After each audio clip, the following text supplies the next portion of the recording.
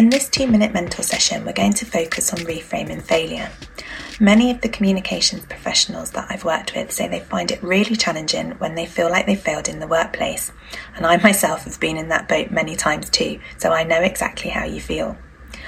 I like to think that all of these situations are opportunities to reframe that failure and learn from them. So whether you didn't get the job that you went for and you really wanted, or you received some negative feedback about an issue that you've been dealing with at work, more often than not for us in communications, it can also be linked to dealing with difficult reputation management issues and dealing with the media. Whatever that situation is, first of all, it's okay to feel like it's not okay. That's only natural. You can wallow in that for a bit, and no matter how many times people say to you, don't worry, it's okay, you'll feel like it isn't. But I promise you, it is okay, and it's always something that you can learn from.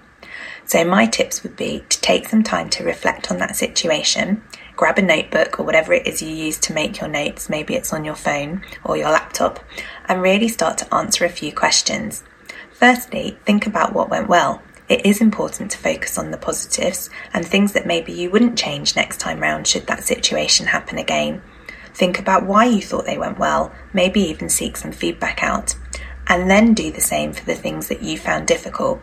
The things that you feel like went wrong or where they didn't go the way you planned them to, really think about why you found those challenging and dig deep to explore whether that's something to do with you personally or the wider situation that you found yourself in. If you've got a trusted confidant, talk it through with them, or even think about seeking feedback from others who've been involved in that situation with you.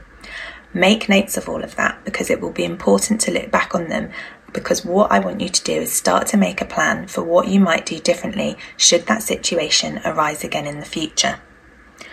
So make that plan for what might happen next time based on asking yourself what went well, what didn't, and why. If you can seek that feedback from other people, please do so, it will be invaluable. But if not, just dig deep and find it from within yourself.